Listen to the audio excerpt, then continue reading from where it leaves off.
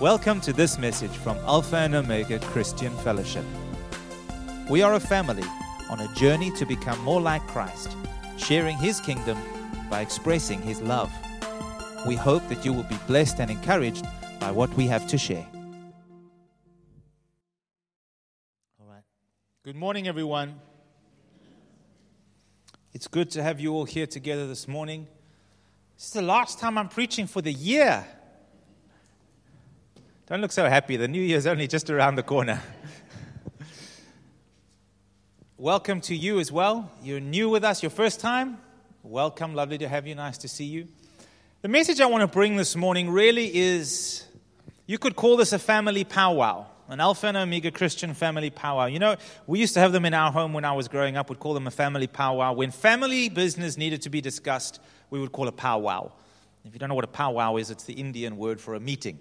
A general assembly to discuss important matters. And this message this morning has been born out of a season of much prayer and waiting on God by the whole financial board concerning the financial position of our spiritual family. And the principles I'm going to share with you this morning have to do with believing God for provision. They apply to us as a spiritual family, and so we're going to do some practical things here this morning concerning our spiritual family, but also these principles apply to you in your own personal life. And if you learn some things through this message today, they will carry you a long way in learning how do we trust God for provision, how do we trust God to meet us at our point of need. And I want to be very clear up front. This morning I'm not talking about the need for salvation or the need for healing or the need for breakthrough or any other kind of need. We're talking about finances today. We're talking about money. Amen? Did you know that the Bible has a lot to say about money?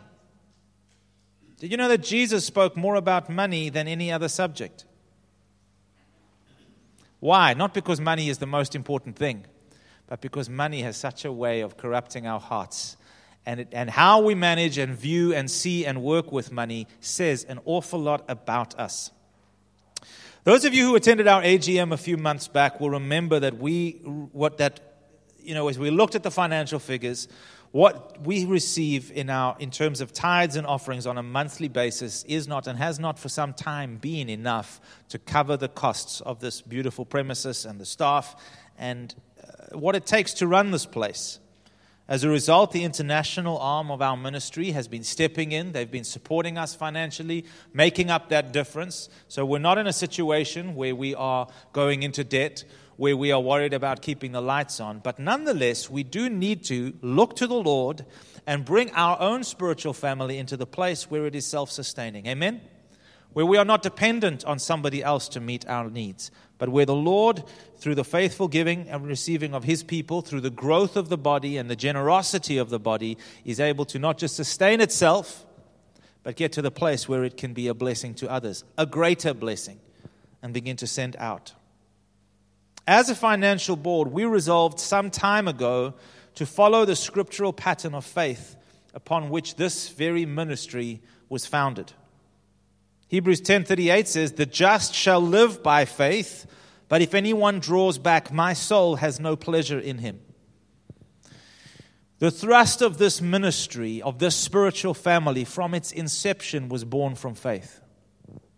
Pastor Andreas received a word from the Lord to come down to South Africa to plant and to start a spiritual family. And he did so, giving up the livelihood and the relative financial security that a business brings, giving that up to come down at the word of the Lord to come and establish a spiritual family.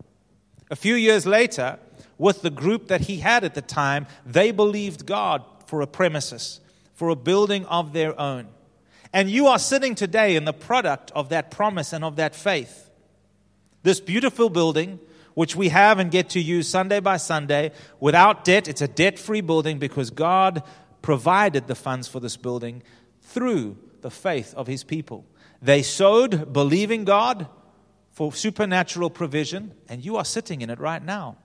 I'm sure you've all heard Pastor Andreas' testimony, getting the call from somebody sitting on a beach on a holiday in Portugal, considering making a business investment somewhere, and the Lord says to him, no, all that money you wanted to invest in a new building for yourself, I want you to give that to Pastor Andreas Kiriakou. He's believing me for a building. And that's how this building got put up, supernaturally, by faith. The ethos of this ministry has always been, we do not want to go and borrow money. Is it a sin? No. But we have decided that the just shall live by faith. And this is it's part of our DNA as a spiritual family. To believe God, to trust Him, to put into practice the principles that He gives us, and to trust Him and believe His word and lean on Him in these areas. We are not of those who want to turn back. We are of those on whom God's pleasure rests and in whom He delights. And it is within this pattern of faith that we want to move forward. And there are principles at play here. James tells us that faith without works is dead. So in other words, we need to understand that faith, when we're talking about finances, as we are this morning, is not just a thing where I ask God to meet my needs and just hope that He will. First of all, I need a promise from Him that says He will. And there are many of those in Scripture. My God shall supply all my needs according to His riches and glory. And there are many. I'm not going to go into that this morning. But there are also things in believing God for finances that are required of you and I. And if we are going to trust God to provide for us as a spiritual family, the question is, what's that going to look like? How are we going to believe God to provide for us? What is required of us? And what promises or what part of His word are we standing on? And this really is the principle that I want to talk to you about today. And then I will tell you what we will be doing about it as a spiritual family, so that as one united spiritual family, we can stand together in faith, trusting God and trusting in His word. Folks, the financial obligation or burden of any spiritual family rests on all of the members. As if you go and read Ephesians 4, if you go and read 1 Corinthians 12, when they talk about the body, the whole idea is that as each one does his share, walking in obedience to the Lord, according to the measure of grace that He has given to them, so the body is built up and strengthened by what every joint supplies. Amen? All of us carry the responsibility of the future of the spiritual family upon our shoulders. Did you get that? Every part of that responsibility, the financial, the spiritual, the practical, the ministerial, the service, all of these things doesn't rest on a few selected people. It rests on the body. We are kings and priests. We've been speaking about that of late. And so as a spiritual family, today I want to put a principle to work.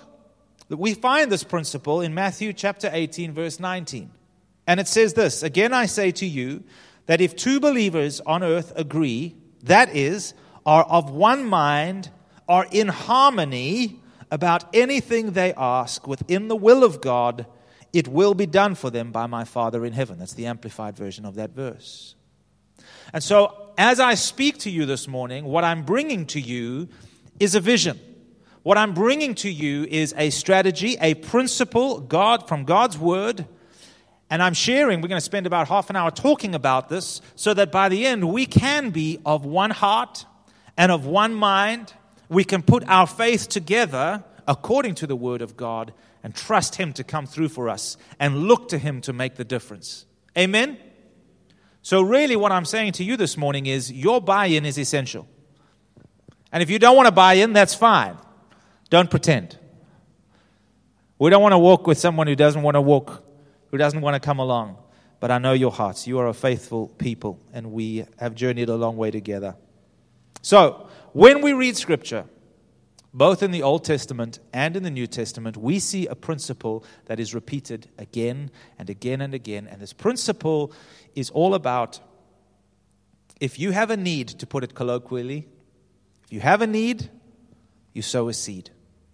If there is something you are desiring from God, what is it that you are going to give Him to work with? And it's an interesting principle. We see how it plays itself out, as I said, again and again and again. You see, when we come to God and we're asking Him to bless something or to give us or to provide for us, it's amazing how many times when we read it in Scripture that people have a need, they come to God, say, "Can you meet this need?" God asks a question. He says, what have you got? What can you give me to work with? Now we know that God can make anything appear out of nothing. He spoke and nothing became something. The worlds were created just by the words of His mouth. But there is something that God wants to do in every one of our hearts, individually as well as corporately and collectively with Him. And that's the idea of co-laboring with Him. We often have the mentality that God must do His thing and, because He's God and He gave the promise. But we miss out the principle that God desires to work in this world, in your life, and through your life with you, with what He has given you. Your gifts, your talents, the revelations that you have and walk in, as well as with your substance. So, for example, when I am praying for somebody to receive salvation, as we do week by week for those in our basket, God is saying, what are you going to do about it? Will you give me something to work with? Are you prepared to go and share the message with that person? When we pray to God, Lord, would you heal? He says, have you got some oil? I want you to go and I want you to anoint that person with oil. God doesn't just take a demand upon us and take full responsibility. He expects something from you and I. And we're going to look through Scripture at this principle playing itself out over and over again. So we're going to read quite a bit of Scripture this morning because I want to drive this point home. I want us to realize and understand how this works. God bless you. Some people are just so needy of blessings. 1 Kings 17, from verse 18 to 16, tells us the story of the prophet Elijah when he himself was in need of food. And so what did God do? He sent him to a very wealthy, noble woman to provide for him from her abundance. Do you remember that story? No, because that's not there in the Bible. That's how we think God would do it, isn't it? Let's read how God does it. And the Lord said to Elijah, go and live in the village of Zarephath, near the city of Sidon. I have instructed a widow there to feed you. So Elijah is by the brook. The brook is dried up. The ravens are no longer bringing meat. He says, right, you want more provision? You got to go. I'm expecting something from you. So he went to Zarephath. As he arrived at the gates of the village, he saw a widow gathering sticks and asked her, would you please bring me a little water in a cup? As she was going to get it, he called her, said, bring me a bite of bread too. But she said, I swear by the Lord your God that I don't have a single piece of bread in the house. And I have only a handful of flour left in the jar and a little cooking oil in the bottom of a jug. I was gathering a few sticks to cook this last meal, and then my sons and I will die. God, hang on, what are you up to here? Elijah has a need, so God sends him to meet up with a widow who is just as needy as he is, if not more so. But Elijah said to her, don't be afraid. And I want to say to you this morning, don't be afraid. Don't be worried. Don't be concerned concerning the situation you are in. Because as long as God is about, as long as God is involved, as long as His Word is speaking into that situation and bringing wisdom and direction and grace, amazing things can happen. Go ahead and do just what you've said, but make a little bread for me first. You see, the prophet understood something here. It would be wrong of us to say, what an arrogant man. This woman's about to die, and he's saying, yeah, but just before you do, can you just make something for me, please? He understood this principle we're trying to convey today, that there is something that he is trying to draw from this woman that will unlock the miraculous, sudden provision of God.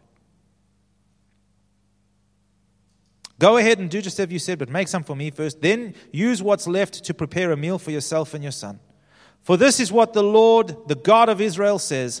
There will always be flour and oil left in your containers until the time when the Lord sends rain and the crops grow again. So she did as Elijah said, and she and Elijah and her family continued to eat for many days.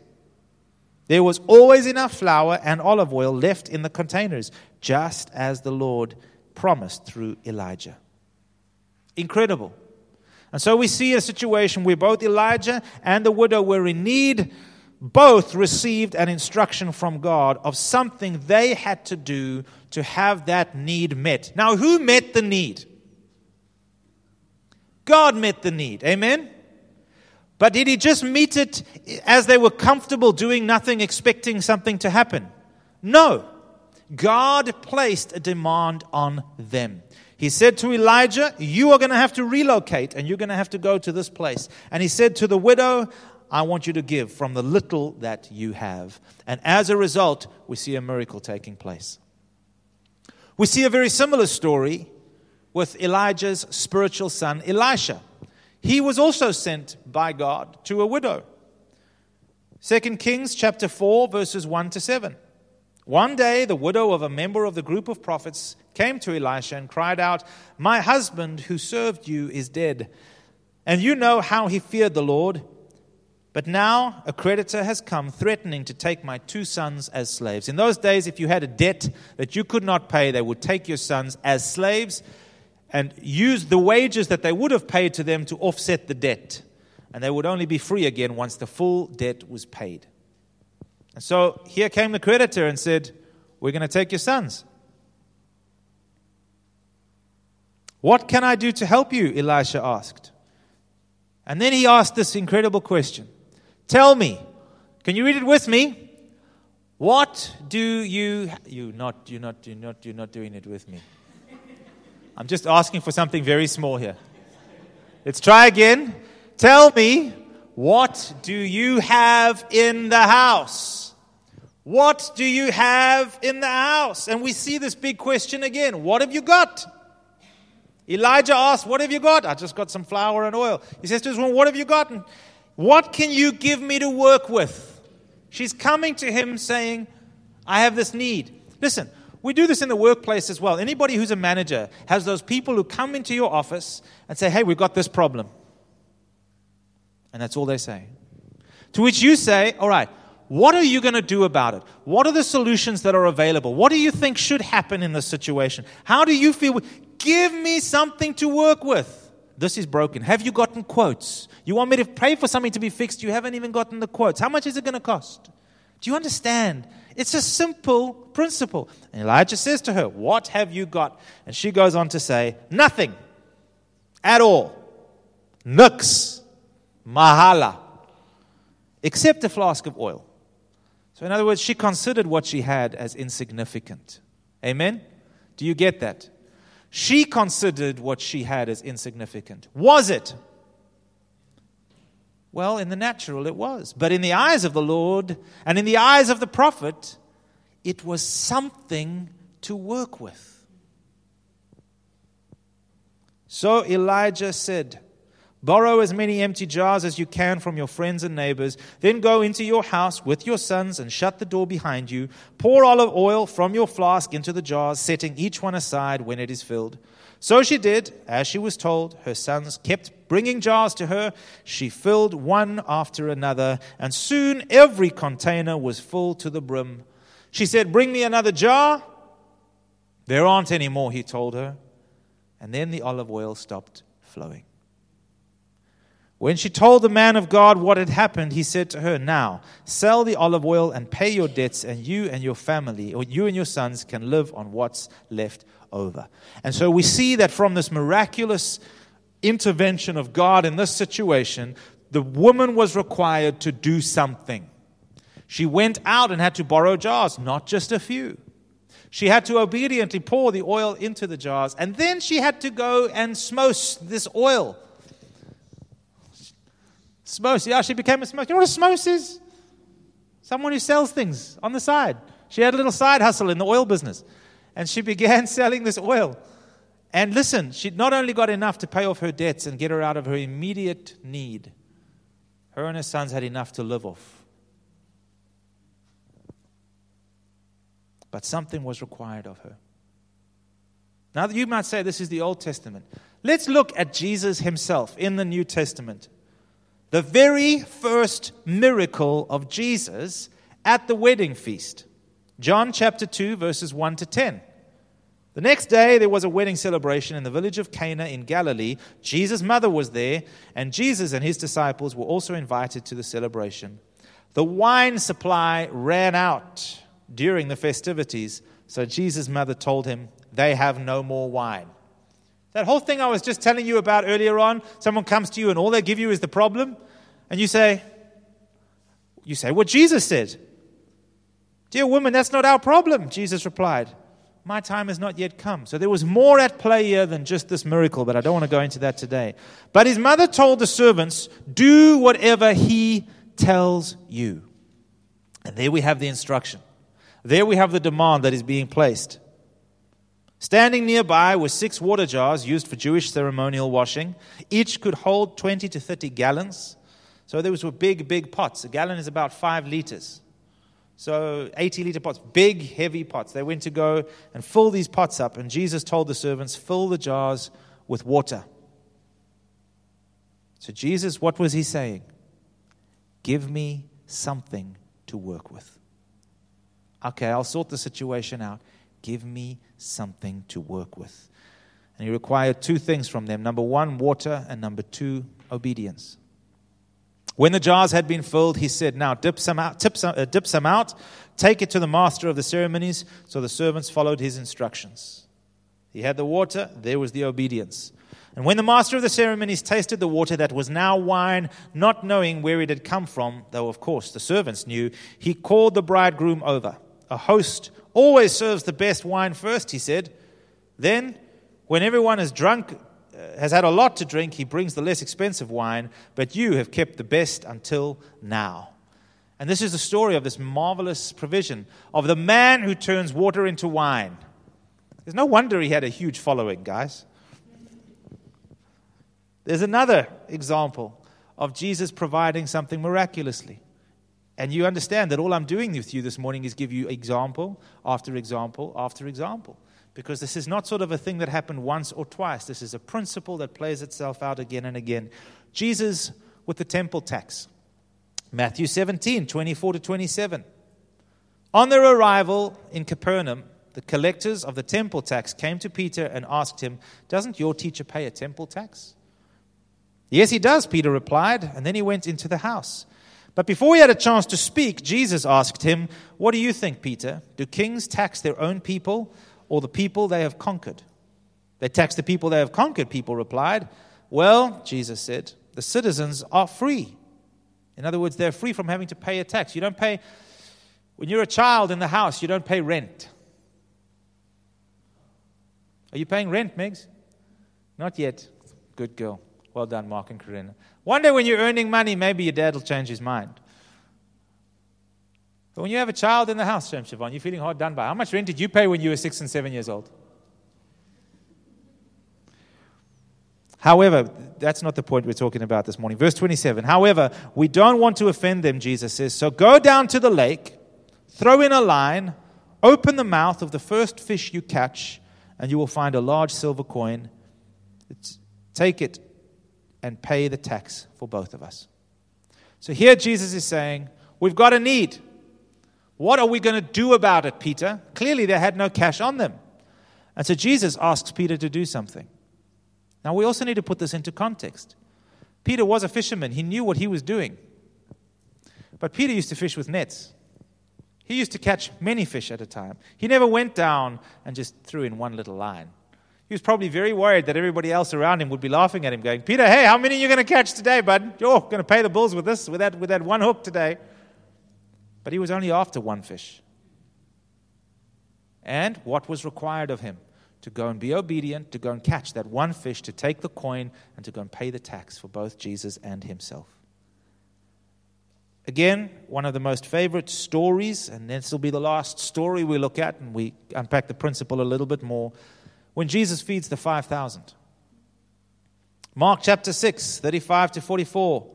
When the day was now far spent, his disciples came to him and said, this is a deserted place, and already the hour is late. Send them, in other words, this mega crowd away, that they may go into the surrounding country and villages and buy themselves bread, for they have nothing to eat. But he answered and said to them, you give them something to eat. And they said to him, shall we go and buy 200 denarii worth of bread and give them something to eat? A denarii was effectively a day's wage. They would have needed 6.5 months worth of pay in order to buy bread, just bread for this crowd. But he said to them, what did he say? What have you got? How many loaves do you have? Go and see. And they didn't know. See, they had to go and do some evaluation. Now, sometimes, folks, this is a really good point to make here. When you believe in God for something, and God is asking you the question, what do you have? Sometimes you need to go and take stock. Sometimes God is looking for a gift that you have that you are not using. Sometimes God is looking for resources that you have stowed away. Or He's looking for something that is of value that you have, but that you are keeping very close to your heart or locked away very tightly. Every situation will have a unique seed that God requires. And sometimes it's good for us to go look and say, what is it that I actually have? What is it that God can use? And so here we see the big question, what have you got? And when they found out, they said, we have 5 loaves and we have 2 fish. And so Jesus commanded them to all sit down in groups on the green grass. So they sat down in ranks, in hundreds and in 50s. And when he had taken the 5 loaves and the 2 fish, he looked up to heaven, blessed and broke the loaves, and gave them to his disciples to set before them. And the 2 fish he divided among them all. And so they all ate and were filled. And they took up 12 baskets full of fragments and of the fish. Now those who had eaten the loaves were about 5,000 men, not to mention women and children. Interesting thing happens here. Jesus breaks the bread, he gives it to the disciples, and they become participators in this multiplication miracle. They are breaking bread to people and giving fish to people. And after the whole thing, I love the part where it says, and they gathered up 12 baskets full of fragments. For me, the Bible doesn't say this, but me, here's what I'm thinking. Each disciple has a basket. So each one gets to walk around and pick up the leftovers. And as they're putting it into the baskets, think to themselves, I've got this whole basket of leftovers that came from 5 loaves and 2 fish. 5 loaves, 2 fish, feeding over 5,000 people. And here we're sitting with leftovers. Just to drive home the point of God's incredible provision when we are willing to put what we have into His hands. Here's the principle. When we are willing to entrust what we have into the hands of Jesus, He is able to multiply it. Here is the way Jesus articulated the principle. These are His own words. Luke 6:37 to 38. Judge not, and you shall not be judged. Condemn not, and you shall not be condemned. Forgive, and you will be forgiven. Give, and it will be given to you. Good measure, pressed down, shaken together, and running over will be put into your bosom. For with the same measure that you use, it will be measured back to you. This is Jesus Himself saying this is how it works. If you give, I will make sure you receive in return not just what you have sown, but pressed down, shaken together, running over will be poured into your bosom. There is not a farmer who sows a seed that does not expect a multiplied harvest. Amen? Nobody plants an apple tree expecting an apple. He plants an orchard of apple trees expecting hundreds of apples, year after year. Now, it's important when we read these verses that we do so holistically. This is a promise from God, but it's not a promise that we can just pick and choose the little bits and parts out of this portion of Scripture that we like and ignore the rest. These verses go together, and what they really address is an attitude of heart. We can't think that God will bless our giving while we walk in unforgiveness or judgment towards other people. We can't just take, I'm going to give and God will bless me, and better bless me more than He blesses so-and-so. Forget it. Because this flows and reveals an attitude of generosity. First and foremost, a generosity of mercy.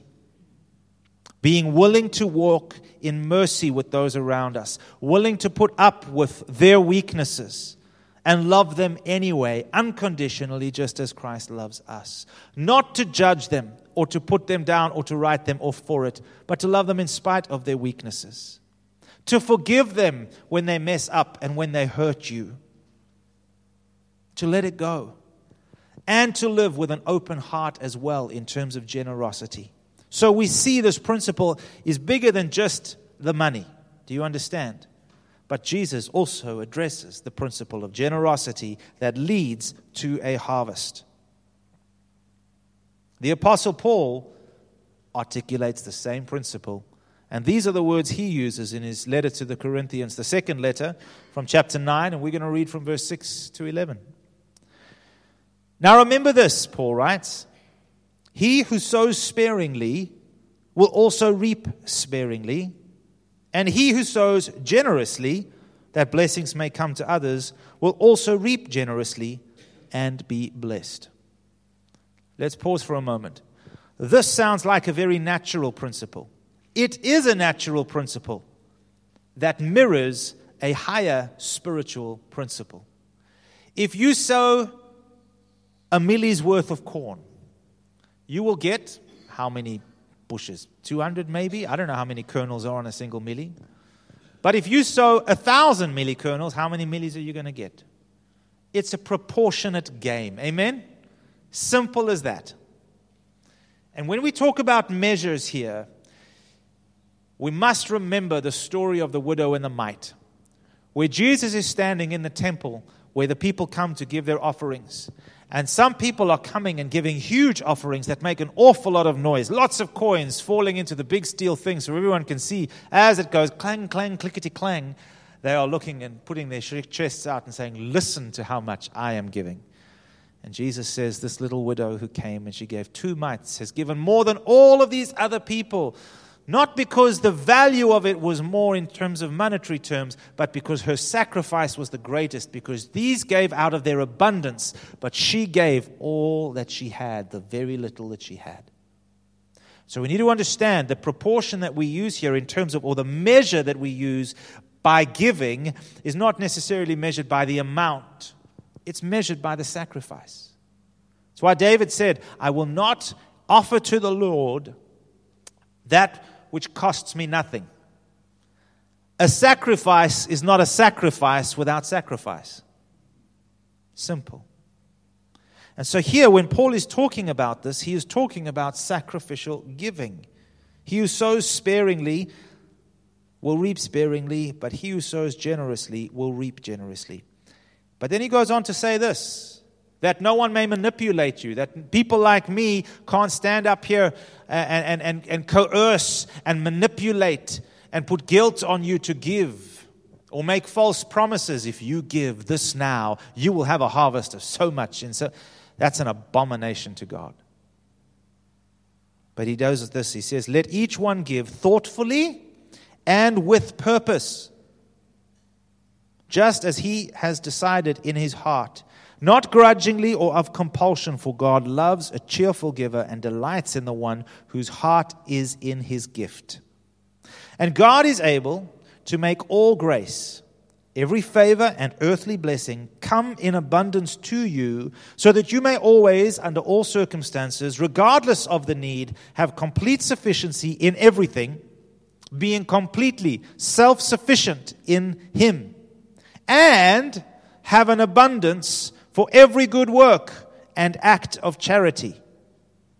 Did you get that? So there's 2 parts to this, like the widow with the oil. Number 1, first, that you may have complete sufficiency in everything, being completely self-sufficient in him. In other words, your needs are met, and have an abundance for every good work and act of charity. So God wants to not just meet our needs, but He wants us to be the blessing conduit through which other people are blessed. As it is written, and forever remains written, He, the benevolent and generous person, scattered abroad. He gave to the poor. His righteousness endures forever. Now He who provides seed for the sower and bread for food will provide and multiply your seed for sowing, that is, your resources, and increase the harvest of your righteousness which shows itself in active goodness, kindness, and love. So in other words, as we begin to engage with this principle, we are walking with our eyes waiting on God. In other words, our expectation is orientated towards Him, that He will, through the harvest that comes in, provide us more seed. So that from that seed we are able to sow again and provide and see a harvest come in. So that from that harvest we may give again. We may sow again. And in so doing, a simple farmer would tell you he would start with one field. And maybe 2 or 3 years' time there'd be 2 fields. And then 4 fields. And then however many. I am not a farmer. I do not understand how exactly the exponential growth works. But what I do want to say is this. It's important to recognize and differentiate between bread and seed. Seeds break your teeth and they don't taste very good. Don't eat your seed. The seed needs to be processed. There's bread that God provides, our daily bread, but He also provides our seed. If we eat our seed, we hamstring our tomorrow. Let me just put this into an example of the tithe. I receive a blessing from God. I receive provision from Him. He says to me, 10% of that is mine, and I want you to give it to the place where you are being nourished spiritually. And as I receive a blessing, I convey a blessing. And that blessing works to create a new blessing coming into my life. And so the principle goes on. Now, when I say, oh, Michael, I can't afford to tithe, I say, you don't understand the principle of the tithe. You can't afford not to tithe. Because as soon as you withhold that, the principle by which your provision and the means by which your provision is going to come, that something that you're giving to God to work with is withheld, and so there's no harvest coming in because there's no seed in the ground. And this doesn't just apply to tithes, it's tithes and offerings and first fruits and however it is that God calls you to sow, whether it be with your resources, whether it be with your kindness or encouragement or whatever gift it is that He has given you, the more you give, it'll come back to you. That's why Jesus said, do not judge, you will not be judged. Forgive, you will be forgiven. Give generously, and it will come back to you. Do you see how these principles, they're very simple, play themselves out? But here's the key, when we engage with them. By faith. Let's finish out this portion of Scripture. You will be enriched, and this is the beautiful part, in every way so that you may be generous, and this generosity administered through us is producing thanksgiving to God from those who benefit. And so as you begin to give and you begin to sow, the thanksgiving that goes up to God not only is to your credit, but it brings glory to Him. Your giving ushers praise to the Lord from the hearts of other people for His provision. Isn't that beautiful? How powerful and wonderful is this principle? Now, let me bring this home. Concerning this principle and our financial situation as a spiritual family, we as a financial board have been looking for some time for what we felt was the right opportunity to sow a seed. Lord, we know this principle. We've gone through the Scriptures together. We've sat and we've had meetings and we've talked about these things and prayed about them. And we said, Lord, we are looking for the right opportunity. You want to sow your seed into a fertile soil. Amen? You don't just want to scatter it. You want to know that the Lord, what are you calling us to give? In other words, what is it you want from us to work with to meet the need that we have? And where do you want us to sow that seed? How do you want us to sow that seed? And I want to say to you, we've been waiting for quite a while. We've been waiting for months, in truth. I want you to know that we have set aside a seed from our Compassionate Fund. Every month, from that which we receive, a certain percentage is put into our Compassionate Fund. Not only that, there are also people who desire to give to the poor to meet the needs of those who are struggling financially, and they also contribute personally into the Compassionate Fund. And from that fund, we provide and we help those who have a need, generally in the form of grocery vouchers from time to time. For those who need and are struggling to make ends meet, we will provide a grocery voucher and say, here you go, go and, and various things. It's met various different needs in various different times over the years. It's not just for that, but it's really, that's what it's for. It's for have compassion on those who are in need. And recently I received a letter of appeal from a friend of mine in the ministry. And we believe that this is the opportunity we've been looking for. His name and him and his wife are Siboniso and Mbali Dlamuka. They run a church up in KZN. They're a part of Church of the Nations, have been a part of the Grapevine cluster for many years with us as a spiritual family. Also, they are with us now in the Harvest cluster underneath John Scalz and are aligned with them. And I want to read to you the letter that Pastor Siboniso has sent out to not everybody. So it's very interesting for me. He didn't send this out as a blanket thing, but to his friends within the ministry, of which I am one. And his letter reads as follows: an appeal for church ministry support. He said, I trust this letter finds you well amid concerning global challenges that threaten the stability of many aspects of human life. We hold on to the hope we profess in times of turmoil because God has promised not to leave us or forsake us. Due to economic challenges that reverberate across the globe, many have lost jobs and many businesses have been adversely affected, and some are still struggling to recover since the peak of the recent pandemic. These unfortunate circumstances have resulted in drastic reduction in giving towards many ministries and churches. Our church, Christ-Centered Missions Church, based in Queensborough, Durban in South Africa, has not been immune to this hostile economic climate. Since September 2023, it has been a struggle to meet our monthly financial obligations as a church ministry. We recently planted a church in Pietermaritzburg that still depends on us for its financial expenses. We also have very needy churches in rural Malawi that we help and support on a monthly basis. We run social welfare ministry to take care of the poor and the needy within our church family and in communities around us, including orphanages, old age homes, and youth centers. We're also on a local Christian radio station running a teaching program that tackles topical and eschatological issues, which has proven to be a blessing to many listeners. We also support a few missionaries who are part of Christian organizations outside our church ministry. Sadly, much of this ministry work might have to stop if we don't get the much-needed financial support from people like you, since our church congregants are no longer able to carry this financial burden on their own. If Christ-Centered Missions Church has been a blessing to you in any form, or you recognize its value and impact in advancing God's kingdom, kindly consider partnering with us financially and in prayer so that we can continue with the mandate God has given us. And I say a few other things, but what I'd like to do is just show you some pictures and give you an understanding. The first slide here is you can see that Christ-Centered Missions Church was founded in 2003. Here you see Siboniso Mbali. Siboniso is a big man and he's got a big burly voice. He speaks like this, and it's no wonder he does well on the radio. Next slide, you can see their first congregational experience in the Chesterton Townships. Done a church plant. By the way, both Siboniso and Mbali are medical doctors.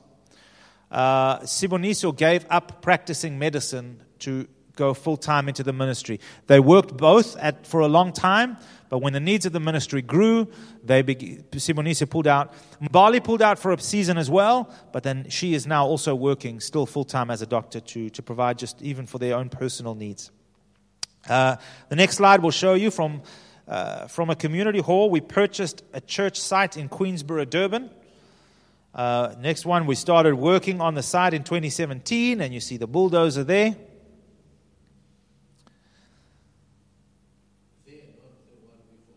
There, you see?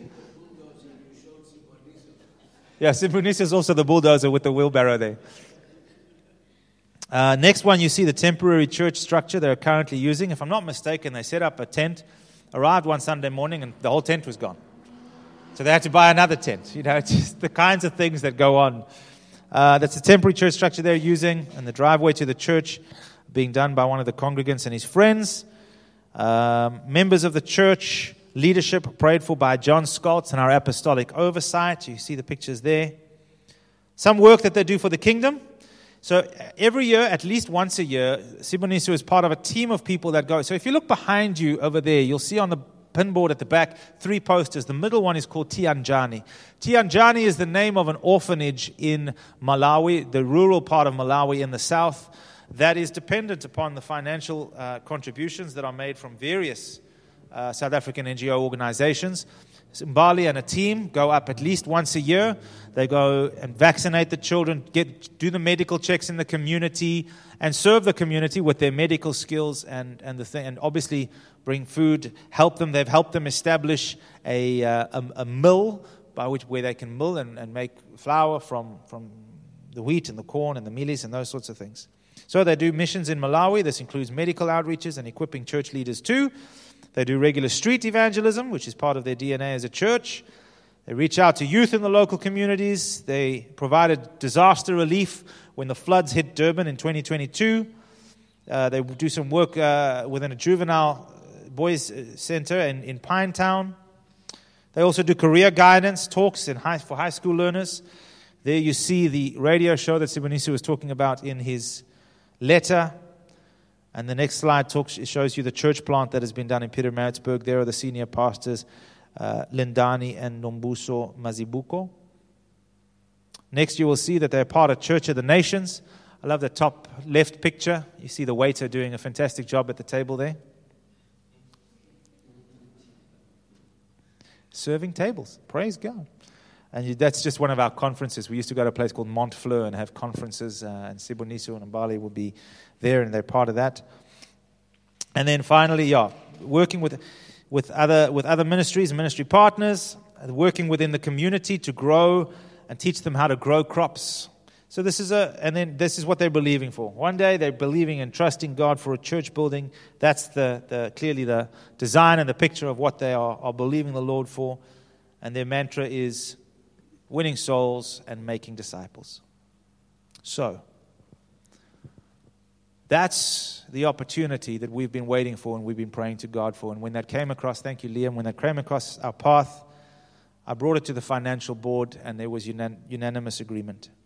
From the resources that we have set aside from our compassionate fund, we will be giving 5,000 Rand for the next 3 months to this ministry. So that's what we've committed to at this point. No more, no less. And what is it that we are believing for? We are believing God, and this is where I want you to come in. We are believing God for a harvest, that our giving and that our resources and our revenue of our local family as we do this will increase to the tune of 50,000 Rand per month. There is a shortfall currently, which is not quite at that figure, praise God.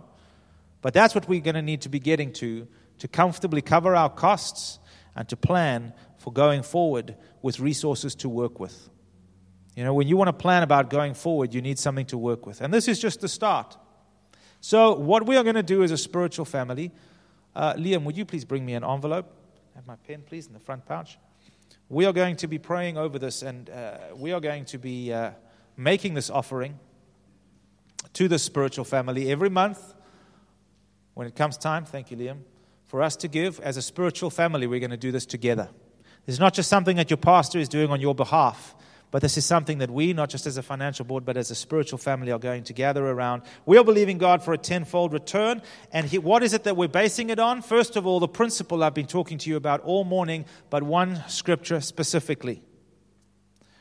2 Corinthians chapter 9, verse 8. And I want you to be praying according to this scripture for our spiritual family, for the seed that we are giving, as well as for Christ-Centered Missions Church, Pastor Siboniso and Mbali, over the next 3 months as we join our faith together, not just for our provision or the provision just of our needs, but of their needs as well. 2 Corinthians 9, verse 8. God is able to make all grace abound towards you, that you always, having all sufficiency in all things, may have an abundance for every good work. And the way we are going to do this, church, is as follows. We are going to sow our seed. We are going to pray, asking God. And then according to this scripture, we are going to thank God for His provision. Matthew 18:19. If two of you agree concerning anything that you believe and pray according to the will of God, He will do what you have asked for. Amen? And so do we believe that as we pray that the Lord has provided or is providing that need? Yes. And as a result, we no longer, after today, we're not going to ask Him to provide that need. We are going to thank Him for His abundant provision that comes through and His grace that not only meets our need, but gives us an abundance for every good work. Amen? So, what I'm going to write on here is Christ-centered missions, church. offering, and I'm going to call the financial board up here with me, please.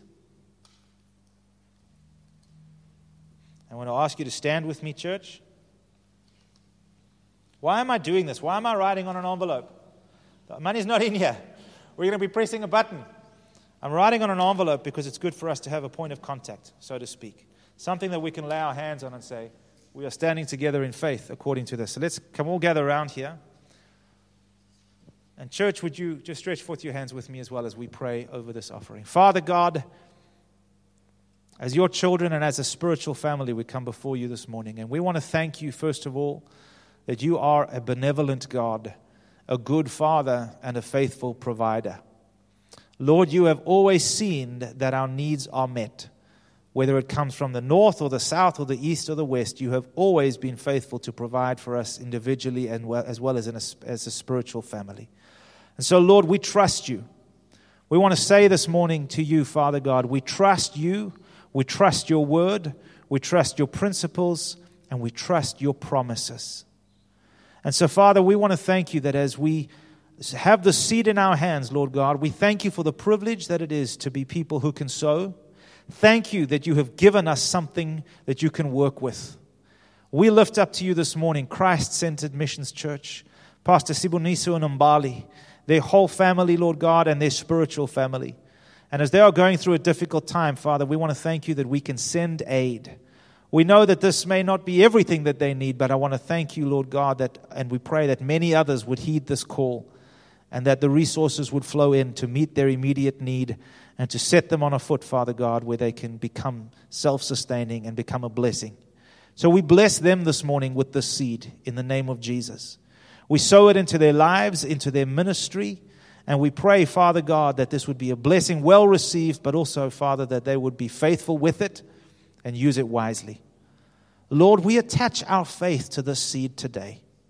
And as we release it and place it into another man's field, we pray for an abundant harvest, not just for us, but for Christ-Centered Missions Church as well, in the mighty name of Jesus.